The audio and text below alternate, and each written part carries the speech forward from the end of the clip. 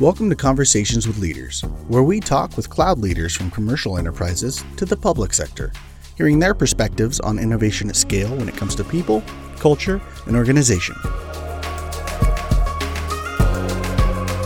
So I'm here with Henk Kunen. Kunen? Yes, correct. Okay, very good. Thank you. Thank you for joining us for a Conversations with Leaders series. And I'm so excited to have you here. So can you share a little bit about your background and NXP? Yeah, first of all, thanks for having me. My name is Henk Kunen. I'm located in the Netherlands, working for NXP Semiconductors, and I'm heading a Cloud Center of Excellence in NXP. And quite excited on that one because I started just in that role 3 months ago. Okay. And it's really exciting. So tell me about this Cloud Center of Excellence. Where are you going with this, and how do you see it? Now, if you look at NXP, NXP is really, NXP Semiconductors is making semiconductor devices and really focusing on the edge computing as it is called today. Okay. In the past, it was called the Internet of Things or the smart world or whatever you call it. Yeah. And those devices, they obviously sense, they learn and they act, but they have to interact with the cloud. Right. And in order to get that in control, we as an NXP, we said, hey, we need to have a central team, or global team, who is coordinating that. One from a risk perspective, from an enabling perspective, and obviously from an innovation perspective. Got it. Yes. So speaking that's my role. Okay, that's a great role. So speaking about innovation, what's the most exciting thing you're working on right now? The most exciting thing, now that's obviously working together with the business. Yeah. It's not focusing on, let's say, migrating the traditional IT applications and lift and shift them to the cloud. That is not the focus. It's really to work with the business together to enable new products for NXP by enabling that in the cloud. That is perfect. It's a real triangle, working on one hand with the customer, on the other hand with R&D and NXP and with IT. And a triangle, as you might know from the mechanical world, that's stability. And you should always work with 3 people together. Okay, I like it. So how do you inspire innovation then in this triangle, in this world that you're creating? That's a good question. The first question, what is innovation? Okay. So what is innovation? Yeah, thank you. I was expecting that one. So innovation is basically everything what is new compared to what you did to the normal life, to the traditional thing. How do I inspire that in the team is, first of all, accept that people do failures. Okay. But learn from that very fast. Do a failure. Be proud of that you have done the failure and learn from that one. And then secondly is bring in all different people together from competences, whether it's from HR, whether it's from finance, whether it's from IT, whether it's maybe from I do not know what. Mm-hmm. Bring those people together and have in good Dutch a kruisbestuiving. I do not know the word for Kruisbestuiving. That's German. Oh, well, I tried. Okay. Kruisbestuiving and then things happen. Then innovation starts. Okay. Then innovation starts. And build, sorry to interrupt you, on the technologies which are there. If you look to NXP, NXP is a company of 30,000 people, 10,000 engineers, and engineers know everything better. Of course they do. That is their role. But you have an engineering culture that's solid and ingrained in everything. Exactly. And you should also convince those people that use what is out there. If you look to Amazon, they bring a lot of new, we heard it during the keynote, all the new things they bring on machine learning. Mm-hmm. Why should you think about machine learning yourself and not use what is out there? That is the real challenge. Interesting. And in a strong engineering culture, how do you get to the point where you can actually say failure is okay and I can learn from it? How did you make that transition? That's a really good question, because that's a tough transition, because who is going to admit that he made a failure? Mm-hmm.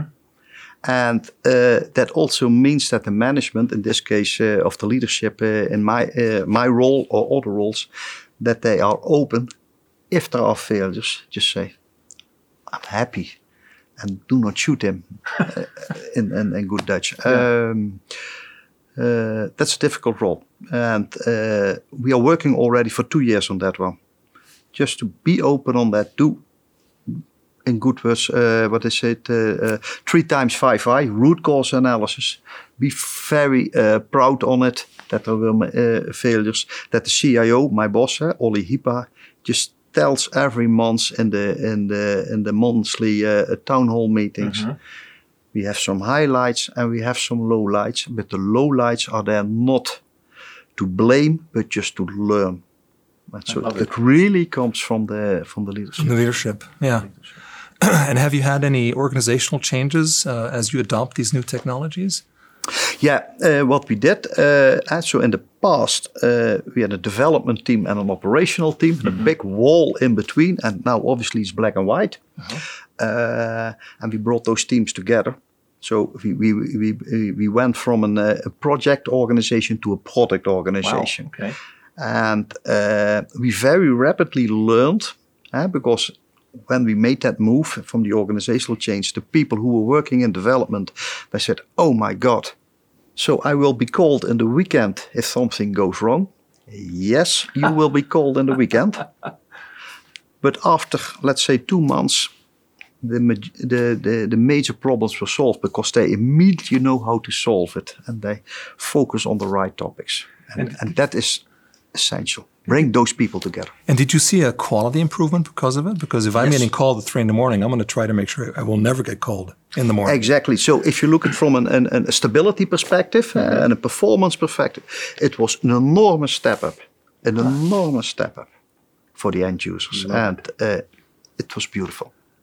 People are also happy, by the way, because also even the developers now know what is really going on in operations the other way around. Okay. So that's a big step. And so when you've gone through these changes, obviously you did this because you want to get faster, right? You want to have maybe better resiliency. So how do you deal with this new pace of innovation? Because you're going a lot faster than before. Has that changed how you do business and how you operate? Just to understand your question well, what do you mean innovation, bringing in new IT services? For instance, right? But also for taking product ideas to market faster. Just that change in pace? Yes, that's definitely changing in pace. So first of all, I'm in the IT organization, so we are bringing IT services to the internal NXP community. That's our end users. That goes much faster, but on the other hand, it goes also with less disruption. So in the past, when we brought in a change, we had sometimes 2 to 3 days recovering period, and that is gone. So the change now happens either in the weekend or on Friday afternoon or on Wednesday afternoon, whatever. We plan for the change and there are no disruptions anymore. I could even say that for 90% of the changes which we are doing, they go disruptless. And that's amazing. That's quite good. That's quite good. And what I mean with disruptive, that there is no downtime anymore, planned or unplanned. And purely by bringing the development teams and the operation teams together. So obviously this transformation that you went through, was that embraced by everyone or was there some difficulty in getting there? What was the journey like? If you're talking about the change program, it was a tough one. Okay. It was a tough one. A number of teams, they were very open to that. And it has nothing to do with the age of the people. And sometimes I say, hey, more senior people, they are against it. But it had more to do with the willingness of the people to make it happen. That they, I always try to make an analogy to the 30s when it went very bad in the economy. What did they do in the US? Let's build the Empire State Building. Let's build something big, something to look to in the long run. If the team see, hey, this is the long-term ambition where we are looking for, and the management supports that, then they go for it. Some people were a little bit reluctant because they had the feeling that if we move in this direction, that they would lose their jobs. Right. And how did you get them over that fear? At the end of the day, it's just continuing because I strongly believe at the end of the day, nobody loses his job. Right. Maybe his job will change in terms of payrolls, that he will move to an outsource vendor. Mm-hmm. But in my total career, I have never seen that I had to make somebody redundant due to the fact by moving to another way of working. If he or she does not perform, that's not a discussion. Of course. That's not a discussion. But I have never fired somebody. And by just making that clear to people, that it will not happen. And you should convince and just talk to people. And sometimes you have to bring them in other roles. Right. It's very important that you change the teams very rapidly. I'm a strong believer that you should have every 4 to 5 years another role. When I started when I started at Philips Research, that was a long time ago, then I had to come in. And probably we are at the same age, but I had to come in and then I had a handshake with HR. And the first thing HR was telling to me, "Hey Henk, welcome in Philips Research. Within 5 years you have another role." And I was coming in that company, was thinking, hey, I have a role for lifetime. Right. And that was a big message for me. So it's always a good message. Yeah. And I'm now a strong believer, switch every 5 years to a new role. Whether that role is another team and doing the same assignment, or whether it's a complete new role, that's another thing. But that's really important. That's really important. Obviously, growth is top of mind for almost everybody, the CEO in particular, right, and the CFO. But how do you communicate your digital policy and your strategies as a lever for business growth? How do you communicate that into the organization? And in this case, particularly to the senior management. Mm-hmm. Well, the CFO is obviously, where is he interested in? Hey, on one hand, can I make more revenue? On the other hand, can I increase the margins? Right. So if you look from a digital perspective, and for instance, in this case, to Amazon, and working with Amazon, you can digitalize your operations. Mm-hmm. And digitalize your operations basically means reduce your operational costs, so increase your margins. And that is then, the CFO is always in favor of that one. If you can reduce money, go for it.